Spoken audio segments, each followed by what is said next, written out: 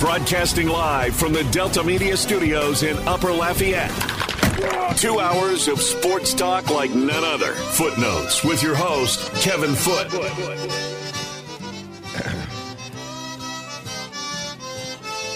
Welcome into Footnotes. Kevin Foote on the game. Simulcast on Stadium 32.3 and 133 on LUS Fiber. The game hotline is 337-706-0111. 706-0111. All right. Unfortunately, my plan was to start the show out by asking several random questions to Rugby over here. It's gonna take a while before you shake the Rugby one, at least on this show. I don't know if anybody else is gonna call you that, but one of them, unfortunately, I think I already know the answer. I'll ask it anyway because y'all kind of gave me a hint at what your answer would be to one of them, and that's good. We can argue about it. So, first question. Be honest, have you had any nightmares that you remember about Isaiah Pacheco since the playoff began? No, because I don't know why you get so worked up about another team having a good player. Like, we can't get them all. Well, this morning I dropped my son off, and the coach there at the middle school, he flagged me, so I rolled down my window. He said, Isaiah Pacheco, and he just shook his head. I'm like, I know.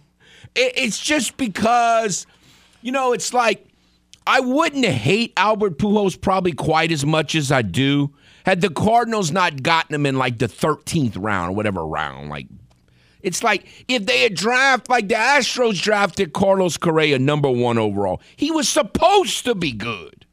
So you cannot like him, but he was supposed to be good. Like, if I'm a Cardinal, well, back then a Cardinal fan, if I'm like a Ranger fan right now, I would probably hate Jose Altuve. The guy wasn't even supposed to do anything, and he's probably going to be in the Hall of Fame. He was undrafted. He came for a tryout. They said, little kid, get out of here. Don't just leave. You can't do anything. Like, it's just not supposed to be that way. You're not supposed to get 7th-round picks that run that hard. And what's so frustrating is all you had to do is pick him in the 6th round. Yeah, but everybody could have just done that. I mean, I don't know what. Like, everybody could have taken Tom Brady, too, and they didn't. The Saints, but not everybody has 0 running backs on their team. Like, the Saints don't have any running backs. All they had to do is pick this guy in the 6th round. The one that makes me more frustrated than that is Boston Scott. He's a guy who was in your building and you let him go. And him too. And your depth has been depleted to the point of, which like, yeah, but I don't know. You can't get them all. I don't know, but Boston Scott doesn't bug me as much as Isaiah Pacheco. All right, so second question. If Aaron Rodgers really goes, and it seems like it's going to really happen, are you going to predict the Packers to make the playoffs with Jordan Love as the new quarterback in his first year as a starter? No. So in that division, Lions are better. Vikings are decent. Bears will, we'll see. But I mean, the Vikings got a good defensive coordinator that might help them. And they're already... I don't know about their personnel. Their defense is really bad. Yeah, and they overachieved, but their obviously. Offense is good. But I think Detroit would be the favorites. We're all high on Detroit, and look, I have nothing against Detroit. But how much of that is real? Like, how much of that is real, do you think? The offense is... The defense is putrid. Yeah, but it's going to get better, I would imagine. They have some guys. You get Okuda right at the corner spot. You could have one, potential shutdown guy. Tracy Walker missed most of the season. UL Cajun, who's been pretty good when he's been healthy. They have a few pieces, and obviously they'll have to improve it. They'll have to hit on a couple of draft picks and maybe bring in some free agents. But I think they're a lot closer than Green Bay is. Green Bay, that offense, they weren't good, and Rodgers was holding it together with what he had left. But and he wasn't great either. But it's not that. My thought is Jordan Love will not have to play that great to get to the level that the offense was last year because it wasn't that good. Yeah, that's and fair. And if they run the ball and play defense, I don't know. I'm not saying I'm sold on it. It's just an interesting question. Yeah, it would maybe be one of the most up-in-the-air divisions right there with the NFC South heading into the season. You certainly wouldn't, give it to anybody to start the year. All right, so you already told me your answer to this question, but my question was going to be, if not Derek Carr and you can't say Crawfish, who would it be? So your answer really is Well, it's Jimmy G. Baker over Mayfield. I'll take Jimmy G, but No, not who you would want. Who do you think it's going to be? Well, Because I don't think Jimmy G's coming to New Orleans. I just don't think that's happening. The only reason that the Baker Mayfield thing's gaining traction is because of the report yesterday, which, again, those reports are going to be coming out for the next month about who likes who and this and that. And that guy, like I already ranted about on RP3, there was a report that the Saints front office was high on Baker Mayfield in the year he was drafted, so that they would be interested. I said he was the number one pick in the draft. It wasn't like other teams weren't high on him. High on him? He was the Heisman Trophy winner. He was a third or fourth round talent. I'm not saying I was not high on him back then either. I didn't think he was the guy that everyone was saying he was. But he was by, NFL executives that get paid a lot more than we do made the decision to take him number one over every other player in the whole draft. So somebody liked him. And I didn't think he was going to be. Does anybody know that quarterback is a leadership position? Yeah, it is. All right, so what's your answer to your question? Who do you think what would be your best guess that he would actually think it would be? The most realistic, if we're just saying if I had to make a bet on who I thought it would be, probably Andy Dalton. Coming back would probably be the most realistic. No, but that's not the question. It can't be Crawfish. Then the only thing I have to go on is the report yesterday that they'd be interested in Baker, so I guess I'd pick him. But do we know that or just somebody said that? It was a report from based on that they liked him 4 years ago? Yeah, but I'm saying who are they tied to otherwise? Bridgewater they have a history with, but again, we kind of said that. We doubt it. He's kind of really slipped. Yeah, so they keep telling me Zach Wilson. Like, there's no way Zach Wilson. I know you, but you like Baker Mayfield and Zach Wilson. I don't like them. I said they're better than other options, which doesn't say much. I'm saying, but I don't see the Zach Wilson thing being anywhere near as realistic as other people have said. Like, you'd have to trade for him, and I don't think they're going to trade for him. Well, I certainly hope not. I don't think they would, and that's. But again, I think this discussion shows how important it is that they get Derek Carr. Because, seriously, who are they going to get? Well, right. Baker Mayfield. Look, I've been very patient. The last 3 or 4 years have been just torture. And I just.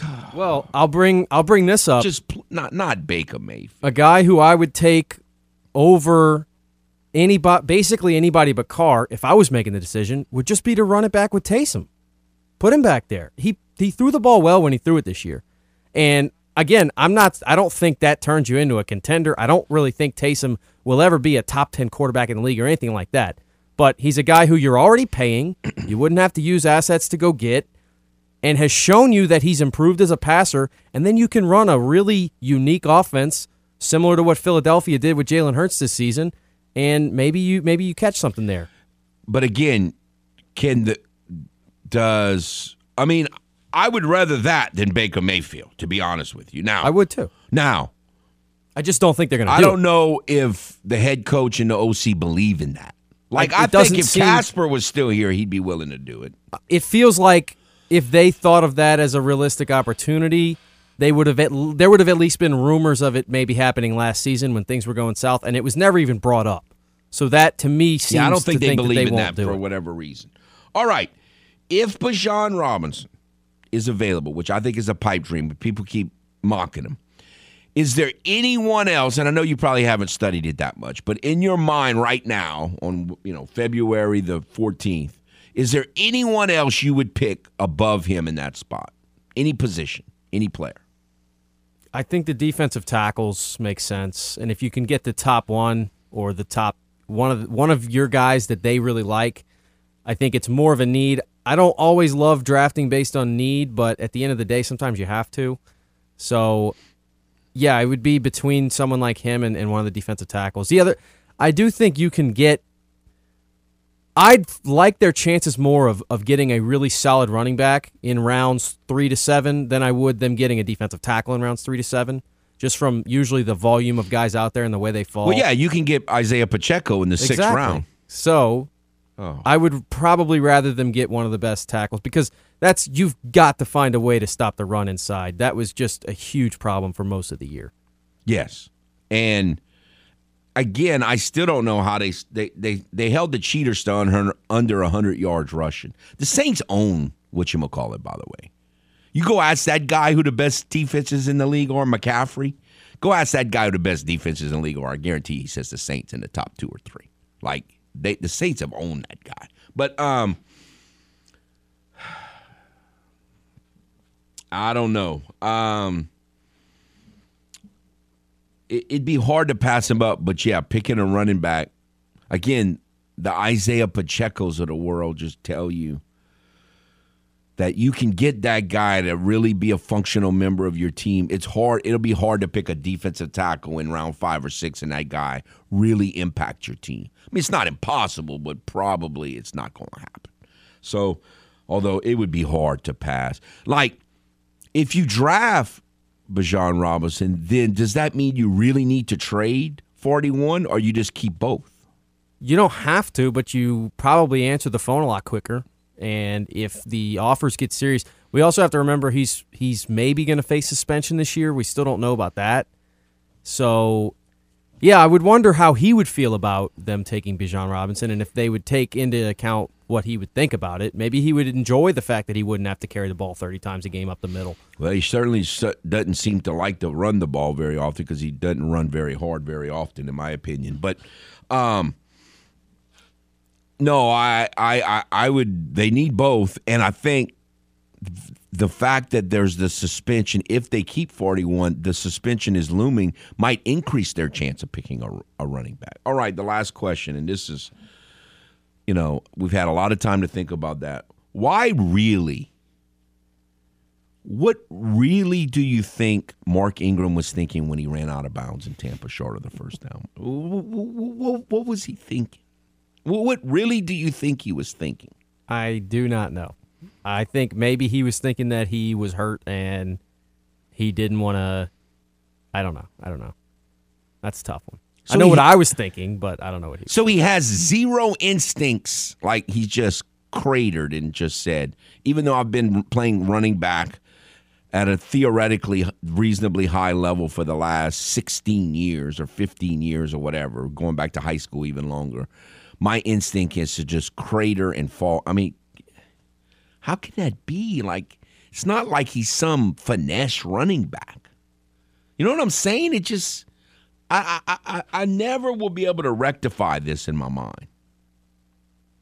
I don't know. What was he doing?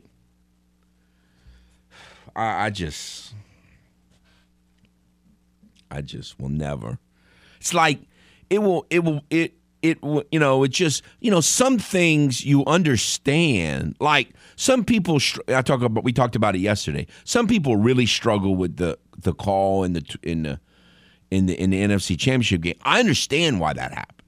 I'm totally understand why it happened. Now, I'm still angry that the NFL won't do anything about it, but I understand why it happened. But this is just, I'll never get over it. All right, we'll take a break and come back. This is Footnotes on the Game. 103.7 Lafayette and 104.1 Lake Charles, Southwest Louisiana's sports station. Your home for the LSU Tigers and Houston Astros. Tune in every weekday at 8:15 a.m. and 3:15 p.m. for the LSU Sports Update, presented by Tibbs Trailers here on the Game. 103.7 Lafayette and 104.1 Lake Charles, Southwest Louisiana's sports station.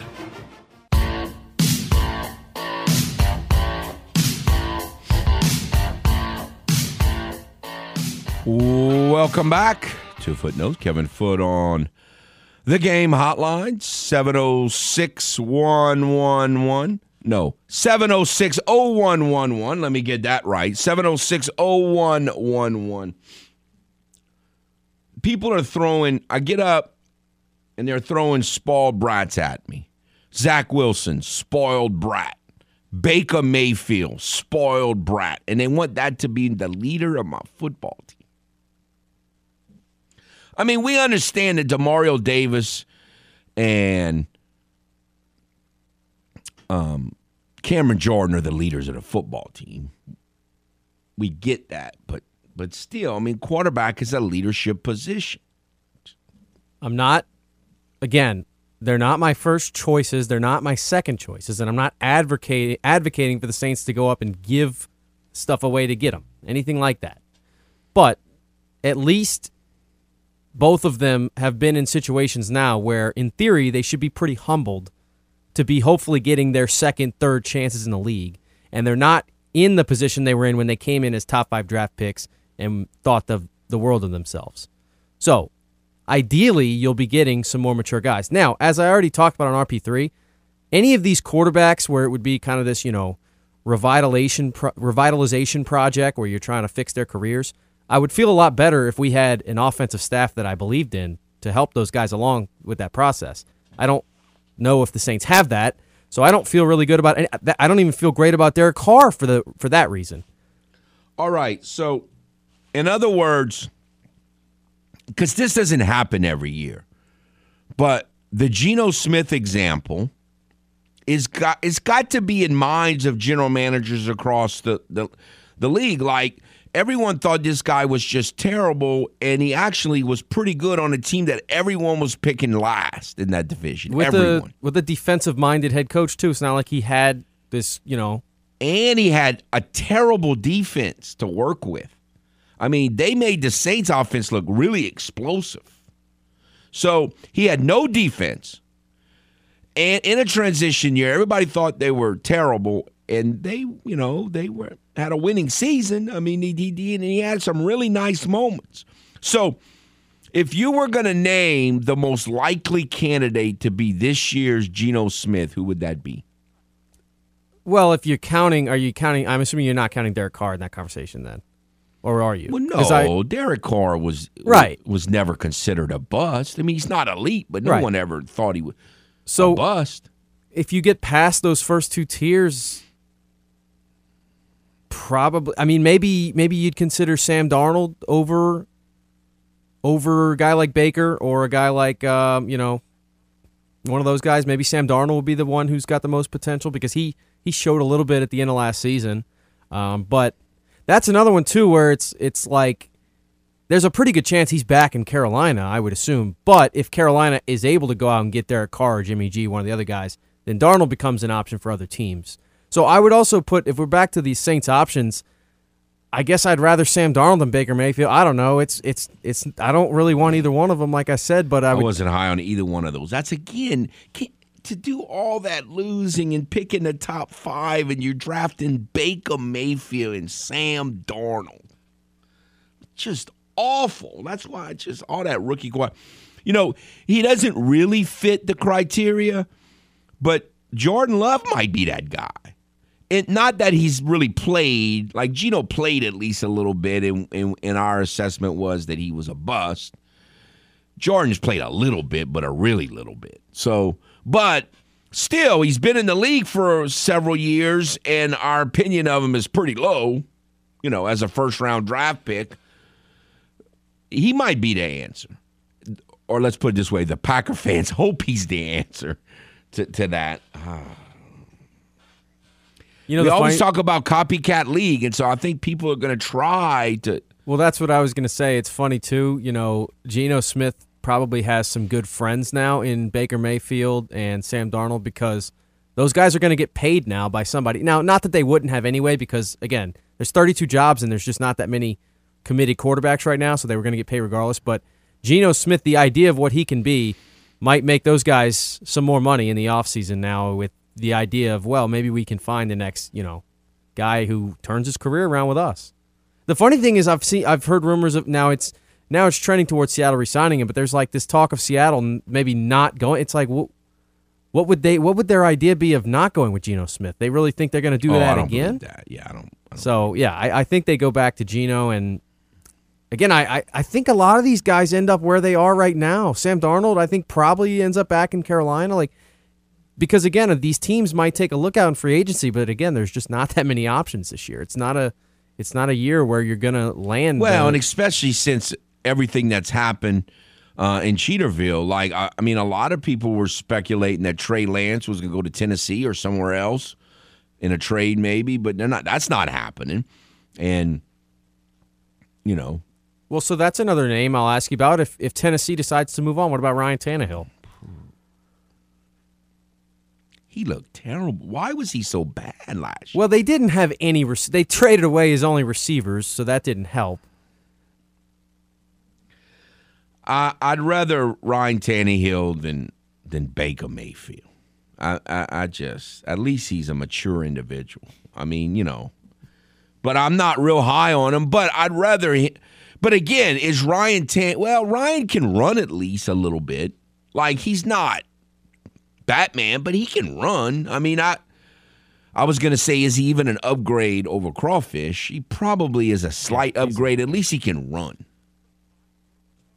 I don't think there's very many NFL quarterbacks that aren't an upgrade over Andy Dalton. I really mean that. Look, 5 years ago, Andy Dalton, I think, had some football left in him. He's a guy, he has not aged particularly well. The arm strength is down. I just don't see really any reason to run it back with him. And I don't want him to be the quarterback. I didn't want him to be the quarterback this year. I didn't want any. I was hoping he wouldn't take a single snap, but he did play better than I thought that he would play. He didn't play great, but he, I don't really think he's the reason the Saints didn't make the playoffs. They didn't make the playoffs because 41 and 22 fumbled and 22 doesn't know where the first down marker is, and we got a kicker that can't make a kick. If the kicker makes kicks, if 41 and 22 don't fumble, which they never done that in their 22's fumbled a little bit. Even with that Crawfish at quarterback, who drives me crazy, or I wouldn't nickname him Crawfish, they still win 10 games and win the division and make the playoffs. Yeah, I just can't fumble the football. The problem I have with Andy coming back is that, again, like I said before, when a guy's been in the league as long as he has, you fully know exactly what you have in him. And again, he's not the worst quarterback in the league, so I know I'm kind of piling on Andy Dalton today. I don't want to say that. He's not horrible. Oh, I don't want him, but I'd take him over Baker Mayfield for two reasons. One, Baker Mayfield's a spoiled brat and one of the biggest punks ever. And two, now then you got to go through the transition of a new quarterback and all that, and there's no upside with him. Well, that's what I was going to argue. There is upside because the guy still, at the end of the day, was picked first in the draft, won the Heisman Trophy, Sam made Darnold's plays, not good, and he took the Browns to an 11-5 season, won a playoff game. The defense, they won the playoff game. They got 75 turnovers in that game. The defense did all that. He didn't do it. They ran the ball incredibly. He was along for the ride. He gets way too much credit for that playoff victory. The defense forced 5 or 6 turnovers, and they ran the ball great. He had very little to do with that. I'm just saying he's shown you. Andy Dalton has never been the reason for his team's success either, but that's what you were banking on with what he did last year. When we won games with Andy Dalton, it wasn't because of him. The games where the offense put up numbers was because they were losing by 45 points to Arizona at halftime and had to throw the ball the whole second half. So I don't know. Again, there's not a whole lot of good options. We're talking about whoever we get's between 20 and 40 as far as the best quarterbacks in the league, with the exception of maybe Carr. The moral of this conversation we're having is they need to sign Derek Carr. Okay, that is the moral of this story. Now, speaking of that, I don't know why, but I guess I'm not. I've always said I'm not a good sports lawyer, so all the technicalities and all, I'm not real up on all that. But apparently we're not going to have to wait a month is what I keep hearing. Derek Carr is a free agent, but he's not. So, my understanding is now is that we're not going to have to wait. Like they could sign him next week. Yeah, I think that's correct. Which I don't know. I don't quite understand all of that. I haven't looked into it because either. he doesn't. In other words, he doesn't have an expiring contract that expires at the end of the whatever NFL business year or whatever they call it. Year. You know, in the middle of March. So he's cut loose. Like he's a free agent, but he's like a different kind of a free agent in that he doesn't have a contract. His contract isn't expiring in March. He just doesn't have one.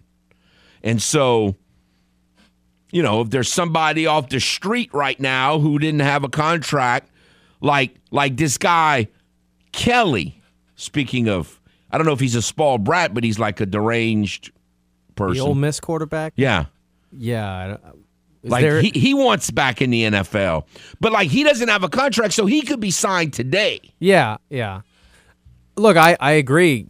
You need to do everything you can to get Derek Carr. I'm just saying from the way it feels to me right now, with the way the situation is, I don't have much confidence that they'll get him. I really don't. I think somebody else is going to come in with a way bigger offer, and I don't feel like they're going to get him, but I hope they do. Remember, the Saints, with worse cap situation they have now, were all in on Deshaun Watson. They were all in on Deshaun Watson, and he wasn't going to be making 20-something million. Well, another thing then that I guess I shouldn't bring up because I don't know the answer with the way the league and the contracts work is, are the Saints allowed to do all their back-end manipulation of their contract system before the league year ends, whereas if Carr decides he wants to sign next week, are the Saints not in position yet to make the biggest offer they can make? Well, but they can make the offer and he not make that much. They pay him up. They pay him a bonus up front. He not make that much money at all the first year of the contract. Not that dissimilar from what they did with Deshaun Watson for different reasons, and just make him give him all the money later down the road in the contract. I hope they get it done. I don't feel confident that they will. He's throwing all this negativity at me. All right, we're overdue for a break. We'll take it and be back, UL. Men's basketball coach Bob Marlin next. Stay tuned. This is Footnotes on the Game. 103.7 Lafayette and 104.1 Lake Charles, Southwest Louisiana's sports station. Your home for the LSU Tigers and Houston Astros. Go subscribe to the Game's YouTube channel at The Game Louisiana. That way you can check out the latest original videos and more shenanigans from the Game. 103.7 Lafayette and 104.1 Lake Charles, Southwest Louisiana's sports station.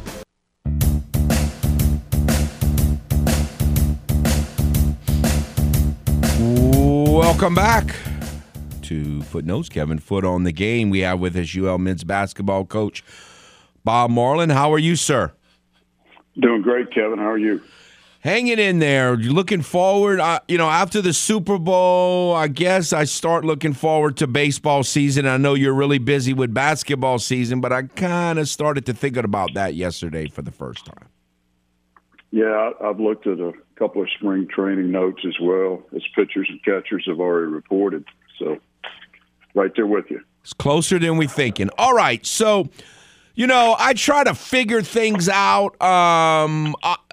Sometimes in the sport of football, it's really as simple as, do you turn over the football or do you not turn over the football? Now, as simple as that sounds, there are reasons sometimes why you turn over the football or why you don't turn over the football. And I guess the basketball side of that is, it's as simple as, I still think back to 2 years ago or 3 years ago or 4 years ago, and people say, well, why didn't you win this game? And your answer was, we didn't make enough shots. Like, you got to make shots.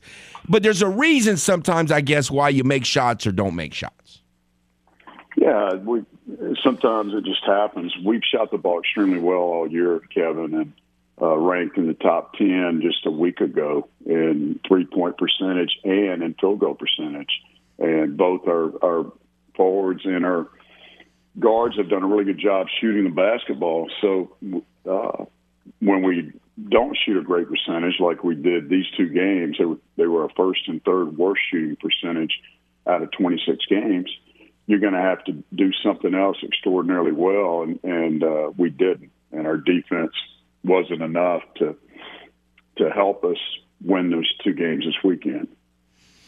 So, I remember watching on TV the first game with ULM, and it seemed like, they just shot a bunch of threes and they didn't hit a whole lot of them, and y'all did a great job, in a lot of different areas. What do you remember from that game and kind of then, as far as in what you expect from this one?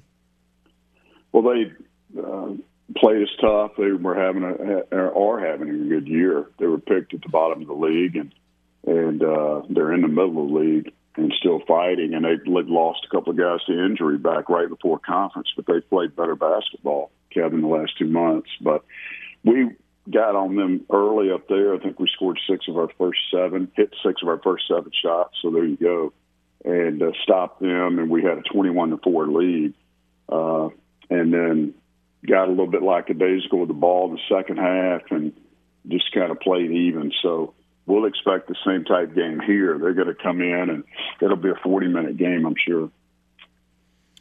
All right. So, even when y'all were on a 10-game winning streak, I'm sure you preached to the players, look, we can't worry about that. We got to worry about the next game. And now that you're on a 2-game losing streak, it's probably a similar type message, right? It's just from the other side. Yeah, we've done it twice already, and we won our first 5 games and lost at Drake. Did not shoot the ball well there either. And then we win 5 more in a row and then lose to Texas and also to Coastal and Old Dominion to start the conference play. But we've done it before. We know what to do. We don't focus on the 10. We don't focus on the 2. We focus on where our feet are today, and that's going to be in the Cajun Dome at 3 o'clock. So what, Dawson and I have been talking for a couple of weeks how, the potential trickiness of this schedule that's facing you this week, in that, you're going to be at home and then 2 days later you're going to be up in Virginia. Are we making too much of that, or is that a real travel concern? Well, it could be, but we knew the schedule, Kevin, at the beginning of the year. And if you remember, James Madison and us both started with 6 of 8 on the road. We were the only 2 teams that got that honor. And we had a 4-game home streak, which we won. And now James Madison finishes 4 games in a row at home. But they're against quality people. So, and people that we're in contention with. But you can't make too much of the travel. The conference gave everyone a split weekend, and playing here and then going all the way to Virginia, that's tough. But we're going to charter a flight, and it'll be the first charter since I've been at UL. So I'm excited about that, and that's going to help give us a chance to win that game. Is it possible? I heard you mention it in yesterday's weekly presser. Is it possible for the league to ever even think about doing a Wednesday, Saturday where you only have 1 game, or is that not just logistically feasible? No, it's something we've discussed, the coaches and the conference, and we're actually working on schedule for next year already. And coaches have had a couple of meetings with Kathy Keene from the Sun Belt, just trying to get everything in order. But it could happen, Kevin, and it would help to some degree, although it takes you away in the middle of the week. But on this split weekend, it's definitely something that we want to do. Again, everyone has a split weekend. Ours is at home against Monroe, and then 2 days later we have to play in Virginia. But then you look at Southern Miss's split weekend. They play at Mobile tonight or Thursday, Kevin, and then play at home on Saturday. Right. So a little different, Yeah, but in other words, what you're saying, everything else could be the same, but on your split weekend, you play Wednesday, Saturday as opposed to Thursday, Saturday. That would make sense. I mean, it's not that dramatic of a change just for 1 week. No, we don't think it is. And I think the women's teams are going through the same thing, Kevin. So it's something that will probably come into play. I think we've never had 14 teams before. It's the most we've ever had. I think this is the best the league's been in a long time. And because of the new teams, scheduling is always a challenge, the additional teams, I should say. So it's something that we're working on and fine-tuning, and I think we're making good progress. All right, so getting back to the actual court, is the biggest thing like getting back to going through Jordan and everything, or is it not that simple? Yeah, no, I mean, we just need to play the way we need to play it. It's more on the defensive end for us, Kevin. I think we didn't shoot the ball well, and I think that was magnified by our poor defense and vice versa, because they both play off each other. We try to play great defense, score off our defense. We're not blocking as many shots this year as we did a year ago, and that's really because of one guy. But we trying to ignite our offense through our defense and get some transition opportunities, and we didn't get any of those at Troy or Southern Miss, really. All right, Coach, we look forward to seeing y'all again on Thursday night. Hopefully you can end the losing streak. We appreciate your time. Good luck to you. Thanks, Kevin. This is Footnotes on the Game. 103.7 Lafayette and 104.1 Lake Charles, Southwest Louisiana's sports station. Your home for the LSU Tigers and Houston Astros. King cake season is here, and break rooms are being filled with those delicious sugar-coated pastries. That is so sweet. Just don't be the guy or gal who gets the plastic baby and lies about it. Come on, really.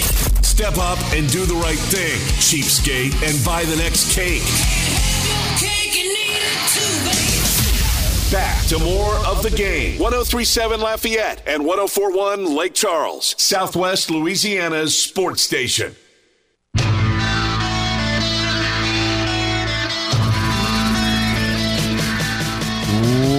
Welcome back. Well, that depends on the subject.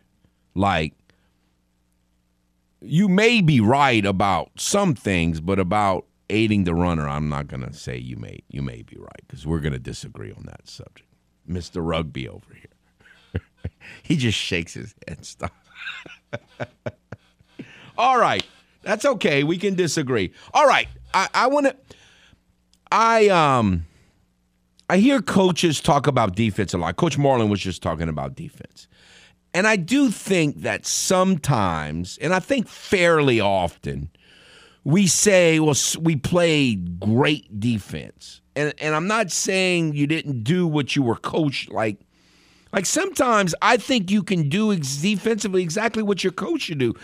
Doesn't mean the guy's not going to make the shot. Like, you can play good defense and a guy hit a three-pointer, and that doesn't mean you played bad defense. And it doesn't mean you played great defense if he's wide open and he just happens to miss it. Like, sometimes the other team just makes shots. Like this cat, Haase for Southern Miss.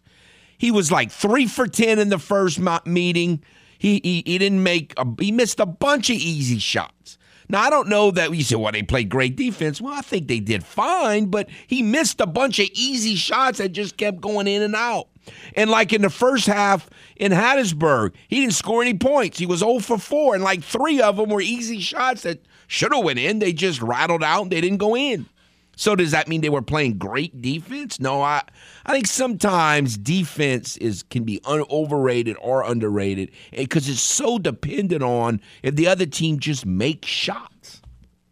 Yeah, I could see that, but I thought there was a definitive difference in their quality of defense in the second half against Southern Miss, because at least in the first half when Haase was missing shots, there was defenders in the area, but then he started, which credit to him, he started being a little more patient with his shot fakes and stuff. But like Joe Charles and some of those guys who have been great defensively all year were just getting out of position. I mean, missing a couple of rotations where they had, like, there's a difference too, and I know what you're talking about because we've sat, when we're covering games and watched guys especially Marshall that game. They said they played great defense, but Marshall missed a ton of layups. But I also think there's a difference between contested layups that are still fairly easy shots that guys miss, and then That's fair. There was a lot of just blown assignment defensive plays against Southern Miss, and it looked like it carried over against Troy. Again, though, Like Troy has a guy who shoots 25% from three. He made like 5 of 7 off the bench and scored 26 points the other night. Like at some point, that's just, you're going to let him shoot because he's a 25% shooter and he made shots. So that part I don't blame on them. But then, I mean, some of it certainly they didn't play as well as they could have. Now, something Coach Marlin mentioned in yesterday's presser is that he thought they were a step slow, like they were stepping in like in mud or something, some statement like that. I guess fatigue is, can be an issue. I mean, and I thought that's again, it can be done like feeding off of an opponent's crowd's energy, but it's a lot more difficult. And you thought Southern Miss looked like they just had more bounce, they had more energy, which is again the same way on the other hand that UL looked against Marshall. They looked like the more energetic, fired up team. I thought the guards specifically trying to defend in the second half. The kid Alvarez who came off the bench for Southern Miss, he played great, and he looked like he was just in a different gear. It just didn't look like, and Themis, as great as he was defensively against Marshall, just struggled in the Southern Miss and the Troy game. So that's the type of thing though. You talk about fatigue. If you want to do what you want to accomplish, you got to win 3 games in 3 days in Pensacola. So you're going to have to find a way to play through fatigue, which they've done at times this year because they've swept road trips before and stuff. But it's going to be tough. It's interesting to hear that they actually did change the approach with the JMU trip, that they're getting a charter flight, and there's a couple of different things he's talking about travel-wise. They're going to be there earlier than they usually would be. So that's good to hear. And, obviously we sat there and said this is, the scheduling is tough, and so they took that into account and maybe made some changes. So. And there was a trip earlier this year, maybe it was the JMU one, and it didn't work. Which one was it? Old Dominion, you mean? No, with the women where they took. Okay. He said, Coach Broadhead said that was their first charter trip. It happened like 2 weeks ago or whenever it was. And so it makes it more doable is the point, because you're not spending all day traveling, which, again, it shouldn't be as difficult for a young athlete than an old fat guy like me, but it does wear on you when you travel. So. And when you're comparing it to who they're facing, and that team, has not had to travel at all, which, again, that's what I originally thought at least JMU would also have a split week, but they don't. They have 2 home games. So it's a double-edged sword there. It's NFL-style schedule. It was tough. Whatever you can do to make it unfair, that's what the NFL, really focuses on. And that was an NFL model for scheduling. No question there. All right, so to be honest, I've been trying to get some UL baseball interviews for a couple weeks. That hasn't transpired yet, and hopefully we can do that, if not this week, for next week. So the season starts in 3 days, and we've talked very little UL baseball because of that. But so we're about to get to the top of the hour. I want to do some of that on top of the next segment. We had some interesting comments, developments, whatever you want to call it, in yesterday's presser with Coach Deggs, and so I want to talk about that. And it's a new season, a lot of high hopes, and yet a lot of question marks, and maybe a little more movement now than what we thought was going to be with the everyday lineup. And so hope to analyze that a little bit, and and then we'll talk a little softball. They're going to be doing a lot of traveling, so we'll wait until we're not going to be talking to Coach Glasgow this week, because like the last couple of weeks we got him on Thursday. Well, he's not even – they're going to be playing Thursday and traveling all day tomorrow. So it's a pretty complicated schedule, and it's going to be a while before they're even back home. And so we'll talk – we'll get some impressions from the first weekend from Bobby. So we'll do that then. That's it for the first hour. Another hour to follow. Stay tuned. Broadcasting live from the Delta Media Studios in Upper Lafayette. 2 hours of sports talk like none other. Footnotes with your host, Kevin Foote. Welcome back to Footnotes. Kevin Foote on the game. Simulcast on Stadium 32.3, 133 on LUS Fiber. The game hotline is 337-706-0111, 337-706-0111 if you would like to get in.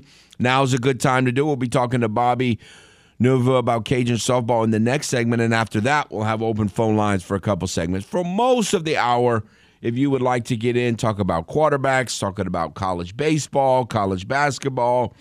If you still have any thoughts about the Super Bowl, certainly feel free to do that as well, whatever you would like. We hadn't mentioned it yet, but, man, yesterday, Major League Baseball, They passed. They said last year that they weren't doing it anymore. And so yesterday they passed this rule where we're going to have this stupid runner at second base in extra innings again. I'm like, why? I don't mind it. There's 162 games. We can get a few of them over with quicker. I don't mind it at all. I know why. They're trying to save their bullpens. And it does mess you up when you have a 16-inning game. But it's just like, it just seems so cheesy while you're going to it. It's like listening to some bubblegum music. You just feel guilty. It's like, turn the channel. That's kind of the feeling I get. My teeth start to hurt when they man's out that second base in the 10th inning. All right, let's go to the game hotline. Hello. Good morning. Good morning. Kevin, I know you're going to talk to Bobby, but I did a little research, and I just wanted to see all these four good teams, the real good teams be playing in that tournament this weekend: Oklahoma State, Arkansas, UCLA, and Florida State. And I wanted to see what their number one pitchers, what they were, how good they were. Well, I shouldn't have done that, Kevin. All four of them have two things in common. All four of them are 5-year seniors. And all four of them were the pitchers of the year in their conference. We're talking the SEC pitcher of the year, the ACC pitcher of the year, the Big 12 pitcher of the year, and the Pac-12 pitcher of the year. And two of them were first-team All-American last year, and one of them was widely known as the best pitcher in America. Now, that got me depressed. Well, first of all, a couple comments to that. First of all, that's why you're going there. Second of all, it's not a guarantee that you're going to face those pitchers because the Cajuns are not like the number one priority for these teams. Like, I'm sure if you're Florida State, you might be using I don't know when they would play like UCLA, but they probably would save their ace for UCLA over the Cajuns. At least that's what you can hope for. Well, I kind of looked into that because that's what I was thinking too. Like when we play Oklahoma State, but they play Thursday, one game Thursday, one game Friday, just like we do. Well, Saturday they played 2 games, and they played us in Michigan that day. Well, Michigan's in a transition year this year. They lost their coach, so Michigan's really not that good this year. So they're probably going to have that Maxwell girl, the best pitcher in the country, against us. That one ain't going to be too good. UCLA, we played them. That's the only game that day UCLA plays, so we're probably going to go against Paramo. So, thanks a lot. Let me tell you how good the UCLA pitcher is. She's fixing to break all Lisa Fernandez records over there. You know who Lisa Fernandez is, huh? Yes, sir. Okay. Well, all right. Look, UCLA's always great in softball. So, I mean, I still got nightmares. Remember that year that the Cajuns went out there? They just got pounded in that super regional. Just pounded. 9-0 and 9-1. That's what it was? Oh, yeah. It was just like, man, I don't, you never look forward to playing UCLA in softball. No. Hey, look, I don't know if Bobby knows or you've heard in the presser. But Maya Davis, what's up with her? Wait, say that again? Maya Davis, the Cajun center fielder. Yeah, Maya, what I was a little worried about when I saw her with the sling and a little cast on her hand, she got hit with a pitch in the first game and she did not return. And so she has what they're calling a hand injury. Yesterday, Coach Glasgow said about a month they're hoping. And what I was worried about is they were going to have to, and they still may have to do it, who knows, make the tough decision. Do you redshirt? Do you not redshirt? It sounds like she's wanting to run, like, well, she wouldn't play defense or hit, but she could still run because her number one skill is speed. And so I don't think he wants her to get injured. But he also, as a young player, he wants to keep her involved and not get maybe too down because, you get all hyped up and then you get hurt in the very first game. That can mess with you. I don't know the young lady. Some people handle that stuff better than others. But so I don't know. We'll see. I think right now he's having to decide whether he's going to try to run her or is that worth the risk right now. All right. Have a good one. Thanks. Hopefully she's out, no more than a month, but you never know about that stuff. Yeah, I mean, like what he was saying, that's exactly why you're going to this tournament, though. I mean, is to face, some of the best pitching you're going to face all year. And, yeah, Florida State, again, I'll give what I know there because I followed them pretty close, last year being there. But Kat Sandercock is their ace, and, yeah, she's legit, and she's back for, I think it's her senior year now. And, I mean, she's going to be one of the best pitchers in the country. Now, they lost their number 2 last year, so they're kind of right now trying to figure out who that's going to be. So maybe there's a chance that you're going to face one of the girls that they're, trying to figure in as who their number 2 will be. But yeah, either way, you're going to have to play really well to beat any of these teams. Now, Florida State lost a game to Longwood in their first series, which was not expected. So you have a shot to win these games and make a statement. And if you're going to be that team at the end of the year, then we'll probably see something, pretty impressive this week. But again, you're not going to win all these games. I would, Right. So we'll see what happens. You need to win at least 2, hopefully 3. That would be the goal. If you could win at least 2, and if you went to 3, then anything more than that is just tremendous. So, yeah. All right, Cajun baseball. Man, what's with third base at this university between baseball and softball? It's like it's the hot corner on a lot of different levels. Like, this year's still one of the major question marks for softball. Who's going to end up playing third base? And it sounds like it's going to be a little bit of a rotation. Well, we've been hearing, or at least my understanding was, that it was going to be a platoon between Peyton Lejeune, former Turlings Catholic, all-state pitcher, shortstop who played at LSUE, and John Taylor, who was a junior college player from Yavapai. Both juniors, both junior college players, both guys who can hit a little bit and really good fielding. And so now, yesterday, Coach Degg says it looked like Max Marshak was moving from center field to second base. Now he might be, it sounds like he's going to start the year anyway at third base. Now, anybody who's followed Coach Degg's career and the Cajuns even did it quite a bit last year, is within even innings, he will move to second baseman and third baseman. Like, he'll move to second base and third base. Yeah. And so he's, because it might happen a week or whatever. But in yesterday's presser, I'm thinking, again, he obviously knows way more about his players than I do. I mean, and so I'm just trying to figure out, Max's number one ability is speed.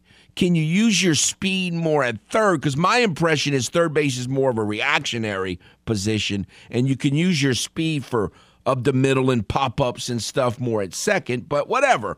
Look, if it works, it works. It was funny because yesterday he kind of looked, when I was questioning him, he was looking at me like, essentially what he said was, you doubted me on TR because when he moved Tyler Robinson from center to third, I was like, kind of gave him that, are you sure? Like, and it worked out pretty well. So he's like, you doubted me on TR, just wait and see. And so, look, I guess it doesn't really matter if they're playing second or third, the platoon there. And who knows if it's even going to be a platoon, so we'll see. Because first base is also a question mark for baseball. I mean, you have like C.J. Willis, who's kind of a Mr. Play everywhere if he hits. You've got guys like a new guy like a Zambo, who's a young player, who's more of a traditional first baseman. And then you have other guys who are like DHs who could play for. We always say, well, you can hit, you can DH, you can just play first base. Well, not really. Like his best defensive first baseman is Roccaforte in center field.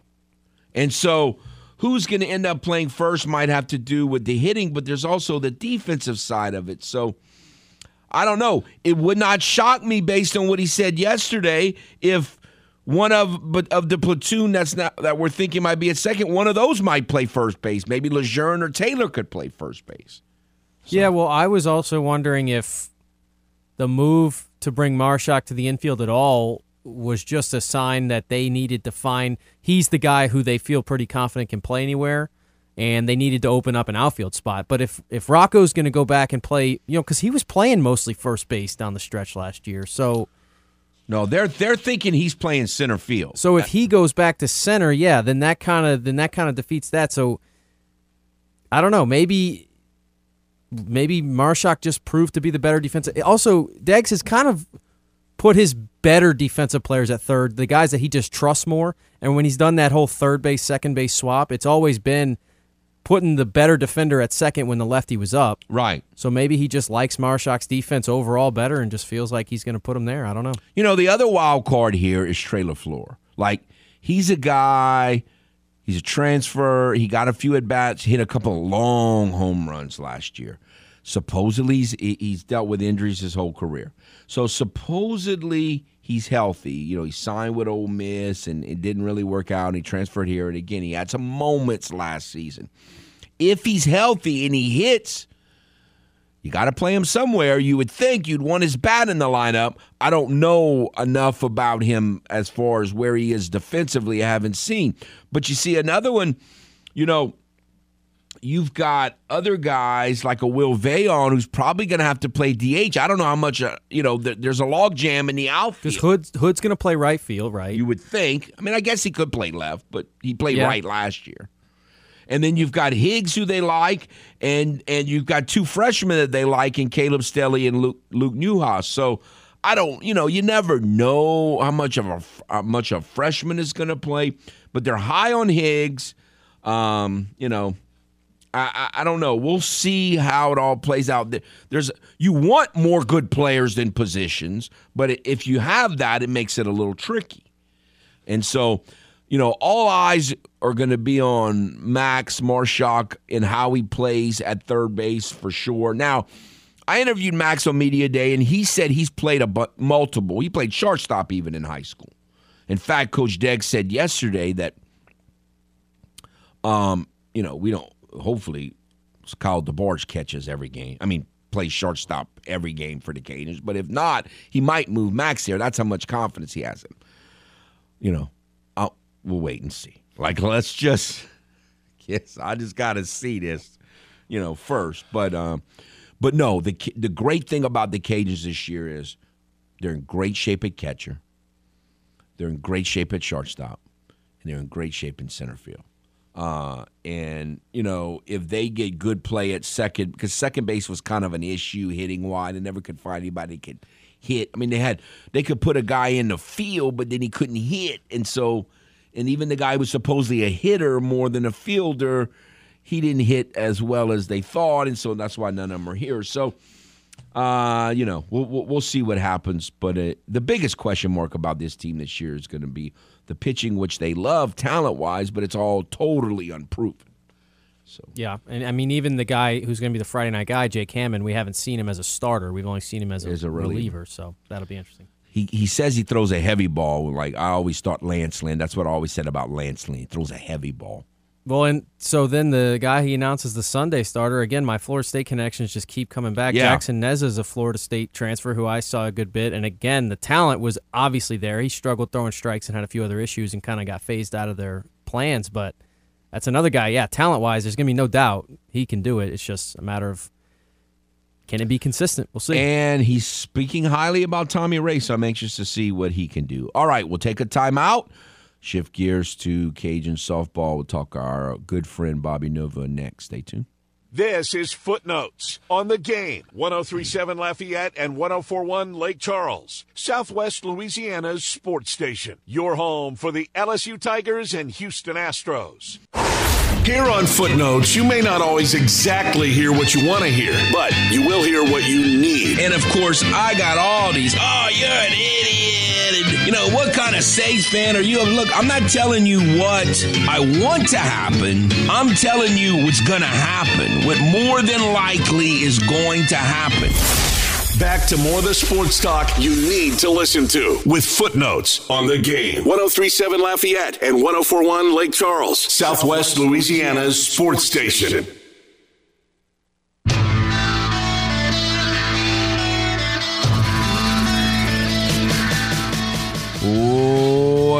Welcome back to Footnotes. Kevin Foote on the Game. Want to welcome in our good friend, Mr. Bobby Nova. How are you, sir? I'm doing pretty good, Kevin. How are you, man? Well, are you okay with or completely nauseated about this Major League bringing back the runner on second base in extra innings thing? No, I don't like it. Not at the Major League level. I don't even like it in college softball that much. Although I know it kind of shortens extra inning games, I guess, but I'm not a big fan. I like it if you're in a tournament and you're playing the next game and the game before you goes extra innings. Yeah, I can live with it a little bit, in college softball, especially like you said, in tournaments, trying to keep the games on time and so forth and so on. But again, just not a big fan of that.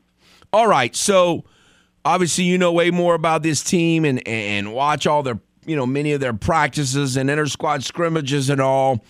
I always struggle when you have a weekend like you just had and you play teams that you're obviously way better than, making heads or tails, or how much of this is we're watching is fool's goal or not.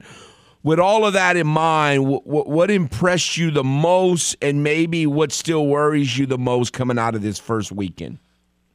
I guess what impressed me the most was the pitching.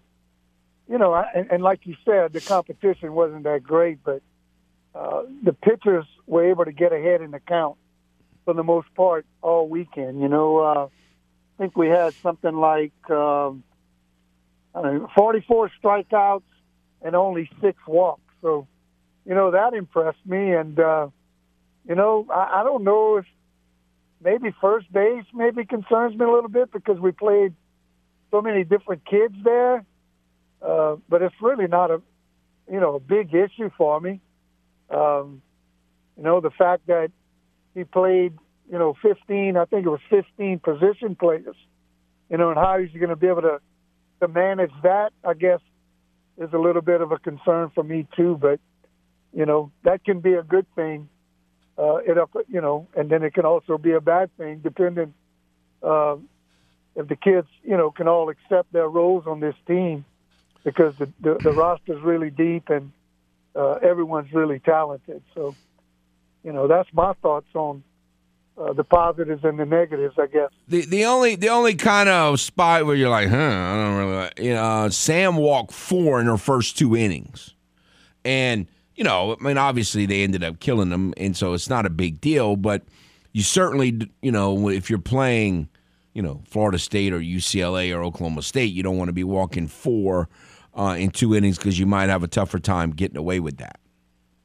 Kevin, from the press box on Friday night, Sam was getting that pitch off the outside corner, 1 or 2 balls, and then on Sunday, the plate umpire was a little bit tighter, and I just think that she had to just make an adjustment because, about the 3rd inning, she had it figured out and she did much better. And from what I saw, that's kind of what I thought might have been the issue, Absolutely. All right, so I think, unfortunately, injuries end up dictating a lot, and they've already got a key injury with Maya Davis out, and Coach Glasgow said yesterday, right now they're thinking a month, and you never know. You're talking about a hand injury for a hitter.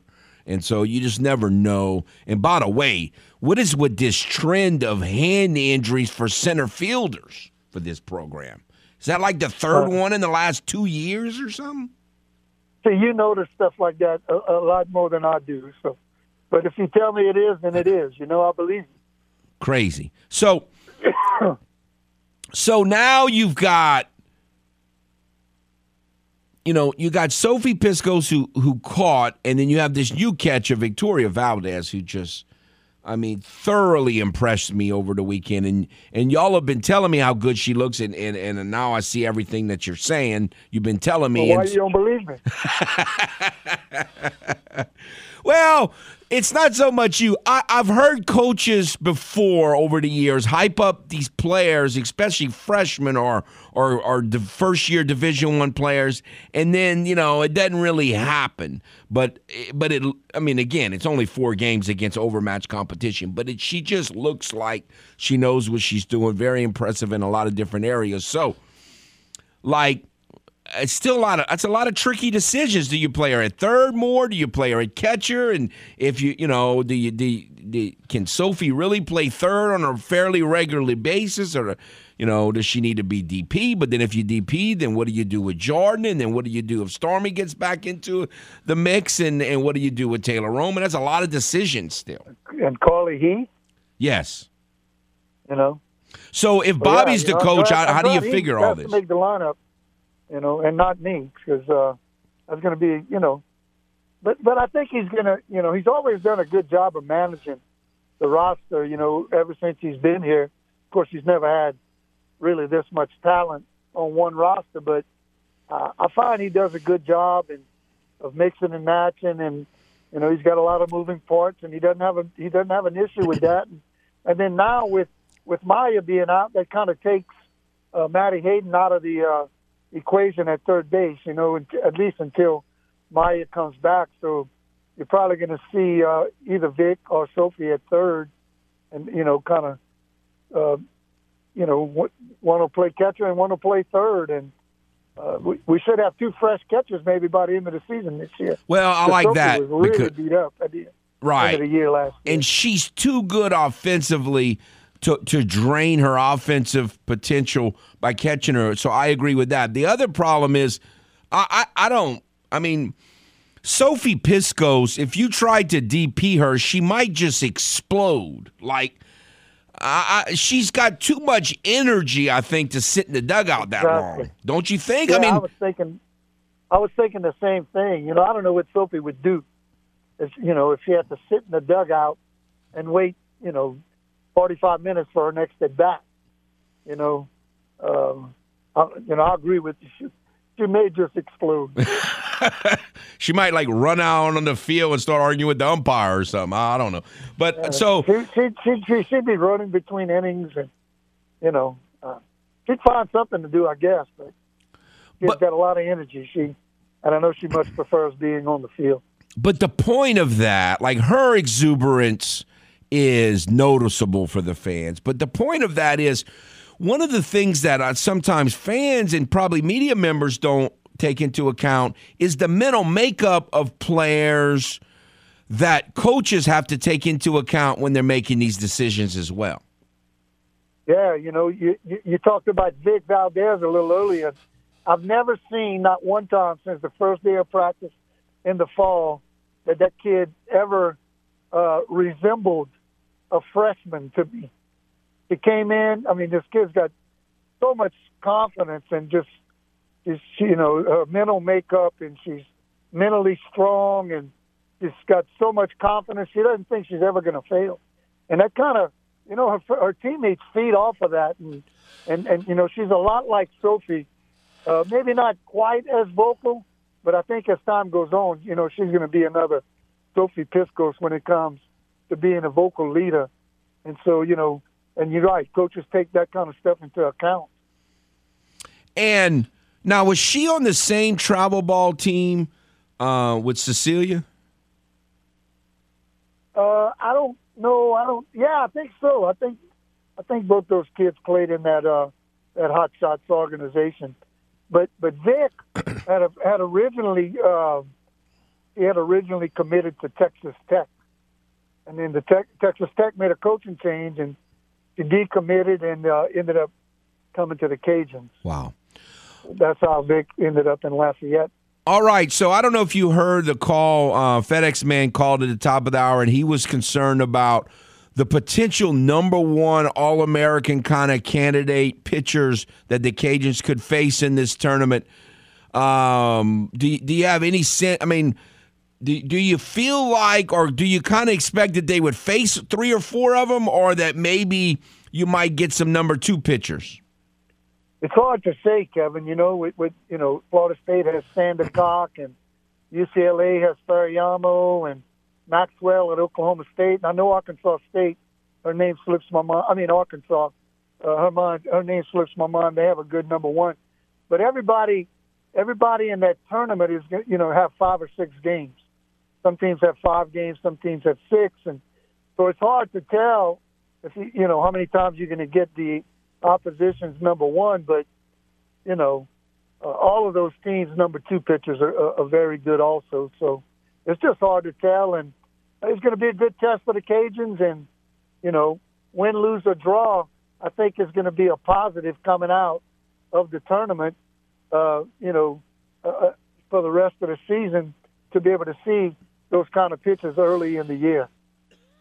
All right, so I really don't know what to do with myself covering the Cajuns now, because for years and years with Coach Loteef and then even Coach Glasgow, I joked about, yeah, right, y'all are going to have a staff. And, it always starts out, we're going to have a full, real pitching staff. And then it ends up, you put all the – well, this is the first time that you might actually have a real pitching staff. So my question to you is, if Tyler Oob keeps pitching – like you telling me she was, what we saw this weekend, what Coach Glasgow keeps talking about, is there really going to be room to use her this season if everyone stays healthy?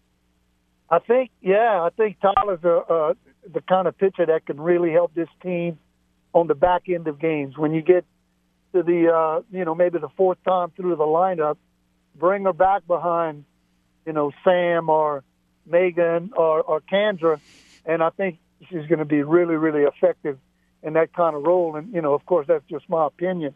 But I think she'll get some innings, especially on the back end of games, because she can give the hitters such a different look. And she can change speeds with her rise ball. And, I don't think you see that very often, where a pitcher can change speeds on her rise ball. And that's what I think is going to, make Tyler effective this year. It's just my opinion. I think she's going to be able to help this team, in the 6th or 7th innings. So did you see that Nestor Cortez apparently pulled a hamstring? He's no longer in the World Baseball Classic. I did not see that. That's news to me. Hamstrings already. Yeah, can you imagine? I mean, I've just been so busy with softball that I haven't been following the Yankees a whole lot. Not a big spring training guy, So, but no, I had not heard that. All right, Bob. Well, we appreciate your time as always. Thank you very much, and y'all be safe in Florida. Yes, indeed. And one thing before you let me go, Kevin, I'm not so sure I can continue to be your friend. Why? Well, you don't like the red uniform. Oh, I'm not a color uniform guy. I'm just not. Well, I know, but those uniforms they're so pretty. When I saw the Cajuns come out in red on Friday, I said, like, they look too much like Alabama for me to enjoy them that much. They look like Alabama uniforms. They do look like Alabama. So I don't like that. Probably you and Bandit are the only 2 people that don't like those uniforms. All right. Thanks, Bob. All right, man. This is Footnotes on the Game. 103.7 Lafayette and 104.1 Lake Charles, Southwest Louisiana's sports station. Your home for the LSU Tigers and Houston Astros. Do your loved ones run for cover when watching a game with you? Then Footnotes is the show for you. Time for more Footnotes on the Game. 103.7 Lafayette and 104.1 Lake Charles, Southwest Louisiana's sports station.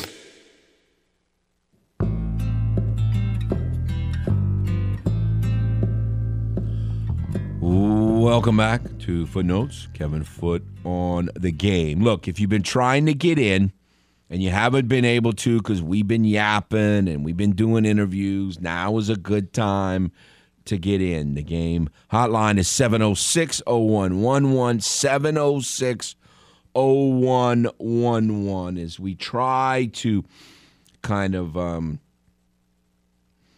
figure out what's going on with Cajun baseball. Only 3 days away from the season opener at Rice. And then just to prepare you, if you haven't looked at the schedule, it's really kind of bizarre. A lot of it has to do with who you're playing. But the Cajuns are going to be playing at Rice a traditional Friday, Saturday, Sunday 3-game weekend series. Then they're going to play a 4-game non-traditional, 4 games non-traditional enough for, especially in the college baseball, a Wednesday through Saturday 4-game home series against BYU. I wonder if that's the first one of its kind in the history of the program. Because, I don't ever, a Wednesday through Saturday, now it seemed like maybe 2 years ago, they played TCU on a 4-game, maybe. Was it Friday through Monday? I could be wrong, but I thought I remember that. Something like that. And then I think they've done you always get the weird ones at the end with Easter and stuff where you play on Thursday, but it's Friday, not Saturday. A 4-game series Wednesday through Saturday. But didn't they also have one where they played a doubleheader one of the days and played a 4-game series early? They've done some weird. I guess he likes to, and I get it because that's more of a conference tournament style. Get used to the idea that you might have to play 4 games in 4 days at some point. Anyway, just again, next week the home opener is going to be on a Wednesday. That doesn't happen all that often. So the home opener will begin a 4-game series with BYU. So, we'll get a chance to learn. And then they play McNeese on the Tuesday, and then they play Campbell for 3 at home, McNeese at home, High Point, and then Jackson State. So a lot of home games after this first weekend. So we'll get a up-close view and personal view of the Cajuns on the baseball side. On the softball side, we're not going to see them for very much over the next 3 or 4 weeks. So it's the way things go. Let's go to the Game hotline. Hello. Morning, Kevin. Good morning, sir. Dawson's getting a good indoctrination to the foot thought process with this Pacheco. And he doesn't agree with me on all of it. I've noticed either. Kevin, he can't even understand what's going on in your brain. I mean, who obsesses about a 7th-round draft pick for the Kansas City Chiefs? I mean, it's just not the norm, Kevin. You gotta admit it's not the norm. Yeah, Kevin, I was thinking about this promo this morning. You on Dawson about this negativity about your boy Carr, and then your promo. I think Dawson might have played that promo on purpose, where you say, "Saints fan, what kind of fan are you? You're an idiot." I'm not telling you what I want to happen. Dawson's trying to tell you what is probably going to happen, Kevin. And you giving him some grief about being negative. It's kind of the same thing. He's just giving you what. Hey, and listen, I hate to back him up, but man, you negative too. You're trying to sentence me with Baker Mayfield. I'm not telling you what I want. I don't want that to happen. I'm just telling you now. I sent you the text after it came out Sunday, 4:00. I'm very concerned, man. I'm concerned too, but Baker Mayfield and make an overpriced offer, and I don't know. I'm not saying. Listen, I'm like you. I'm not worried about all that cap baloney. The Saints always, like you said, last year they were making offers of $200-some million to your guy in Cleveland there. So right. I mean, they can make it happen. There's not a problem with that. But not nearly as confident last week at the end of the week. Done deal, and people were done dealing, and it's a done deal. Oh no, I don't even want to hear that done deal stuff. So, but Manny, you've been a coach for a long time, Manny. Quarterback is a leadership position. Correct. Have you ever been a coach of a successful football team with a spoiled brat playing quarterback? No. And listen, no. I could go back to every team we had.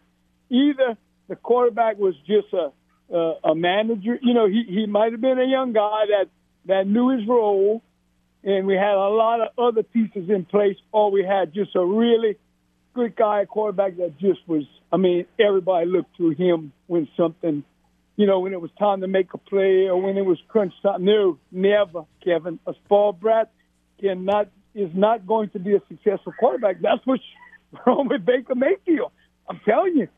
I mean, no, cannot happen. Cannot happen. Okay, one thing before I go. Ronnie called it in the last week, and Kevin Boyd said something that made me think. You like icing on the one thing that should not have icing on it, Kevin. Pop-Tarts. I got to go with Ronnie on that. And you don't like icing on anything else, but you like it on Pop-Tarts. Kevin, take that icing out of there. Get you some good old-fashioned cinnamon or blueberry or strawberry. Slap that butter on top. I like that too. Don't get me wrong. I'm just saying I like it pretty much the same with you don't like a strawberry Pop-Tart? You don't like strawberry Pop-Tarts? Oh, I mean, listen. It has icing? Better than strawberry, blueberry Pop-Tarts with butter on top. It's hard to think of anything better for breakfast. Thanks, Manny. All right, y'all have a good. The man's taking up for you. He's got Dawson's back. We'll be back. This is Footnotes on the Game. 103.7 Lafayette and 104.1 Lake Charles, Southwest Louisiana's sports station. Your home for the LSU Tigers and Houston Astros.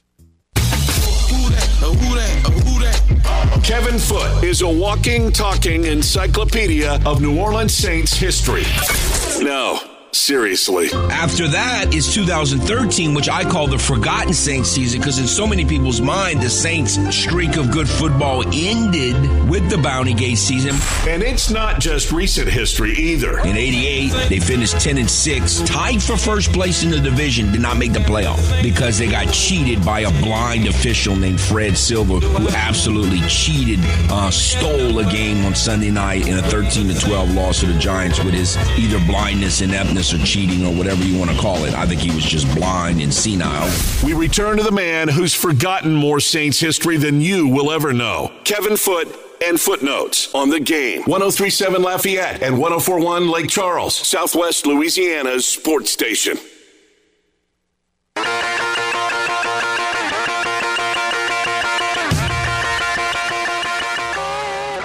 Welcome back to Footnotes. Kevin Foote on the Game. Got a few minutes left if you would like to get in. If you want to rebuke me for eating icing on Pop-Tarts, that's legal, I guess. What number you think Baker Mayfield's going to wear when the Saints sign him? You think he's going to go back to number 6 or like this number 17 he wore with the Rams? 6. Tommy Barnhart. I mean, what a dumb number, 6. Like Bubby Brister wore 6. Did anybody else ever do 6 that was any plan? Like Jay Cutler? Yeah. Well, I'd take Jay Cutler in his prime over this guy. At least Jay Cutler could throw the ball down. He was kind of a knothead, but at least he could throw the ball down the field. Baker Mayfield can't even throw the ball down the field. He's miserable. You know, you can almost kind of sort of live with that you wouldn't want to, but like a spoiled brat kind of guy with a bad attitude if he was like this super fantabulous athletic guy. Like maybe Caleb Williams might be that guy. We'll see if his attitude and things kind of... Yeah, I don't know enough about his attitude, but... So you think he's better than Stroud in this crop?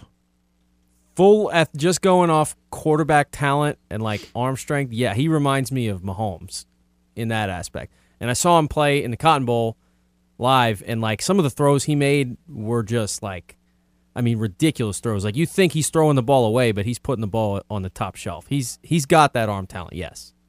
There are some concerns though about, again, the attitude and things like that. Now, he's pretty young and he's got time. He's going to have another year in college, so we'll see. And Lincoln Riley seems like a pretty good coach, so maybe they get some of that figured out. And it's not like he's had like, huge off the field arrest issues or anything. It's just the maturity level has been questioned. But talent-wise, he is like the most talented quarterback I've seen in the past several years.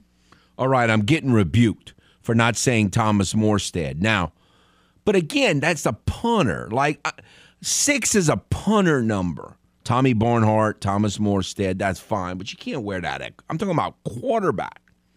Can't wear it. 6 is an awful number for quarterback to me. I mean, it's like, 12 to me is the ultimate quarterback number. I grew up with 12s. So, like, you're just basically admitting I'm half as good as Staubach and Bradshaw and Jim Kelly and all the other, Lynn Dickey and all the other 12s I grew up. You're saying I'm half as good as those guys. It's just an awful number for a quarterback. All right, let's go to the game hotline. Hello. Hey, good morning. Good morning. Real quick, you're talking about the young man, Caleb Williams. Okay. Foot, how mature were you at 18, 19, 20 years old? Be honest. Well, probably more mature than most in a lot of areas, but no, I get your point. I mean, we shouldn't tag a young man, especially that young, with an attitude issue. Shoot, man. You just look at your kids and their age, and you at that age of 18, no, 19, that's Foot, fair. Yeah. Also, Foot, frosting on Pop-Tarts is just an abomination. Come on now. Man, you're making me feel bad about this. You got to eat that plain, man. I mean, just regular old strawberry Pop-Tarts or the, like someone else mentioned, the blueberry one, just no frosting whatsoever. Oh, I love those. I'm just saying I will eat the ones with frosting and enjoy it just as much, is all I'm saying. The one with the top with the frosting is like you eating nothing but hard candy. I understand. Boy, y'all making me feel guilty. Bad. Have a good one, Bud. All right, take care. No, his point is well made. Look, some guys, it's like Jameis. Jameis was a punk at Florida State in probably his first year or two. But Jameis right now you might say, obviously, Dennis Allen didn't think he was any good. But Jameis right now is not a punk. He overcame that. He moved past that. So to his point, just because he made some silly, immature things doesn't mean he's always going to be that way. I think we should understand. Yeah, no, I agree, and I would still take him with the number 1 pick right now if we could, like if he was out in this draft class, no doubt about it. But also, you say about Baker Mayfield, like he hasn't. What has he done in the past few years that's got you all? Just got to look at his stupid face. Yeah, I mean, is that what it is? Baker Mayfield. Look, I just think. Look, even Aaron Rodgers, who is the most egotistical, arrogant athlete I have ever seen, ever. Even Aaron Rodgers didn't have the gall to criticize a peer. Like Baker Mayfield openly criticized Daniel Jones being picked in the first round as high as he did. Like, who are you to say anything about about anybody? Like, you're this little pipsqueak 3rd or 4th round talent who just got picked number 1 because you happen to be coached by, an offensive guru at Oklahoma and had all this talent around you. You have no great ability. Like, just the gall of that, I wonder if he was even watching Daniel Jones play well this year for the first time he ever had a head coach of any ability. Like, he's been dealing with no offensive line, no wide receivers, and no coach. But I'm going to laugh at his ability to play in the league. Just get out of here. Baker Mayfield. Did you see Baker Mayfield play this year and last year? He looks terrible. Game-winning drive for the Rams' first game, just saying. Oh, man loves Baker Mayfield. Y'all trying to just kill me after what I've been through the last 3-4 years. If that happens, I don't know if I'm going to make it. Y'all have a nice day.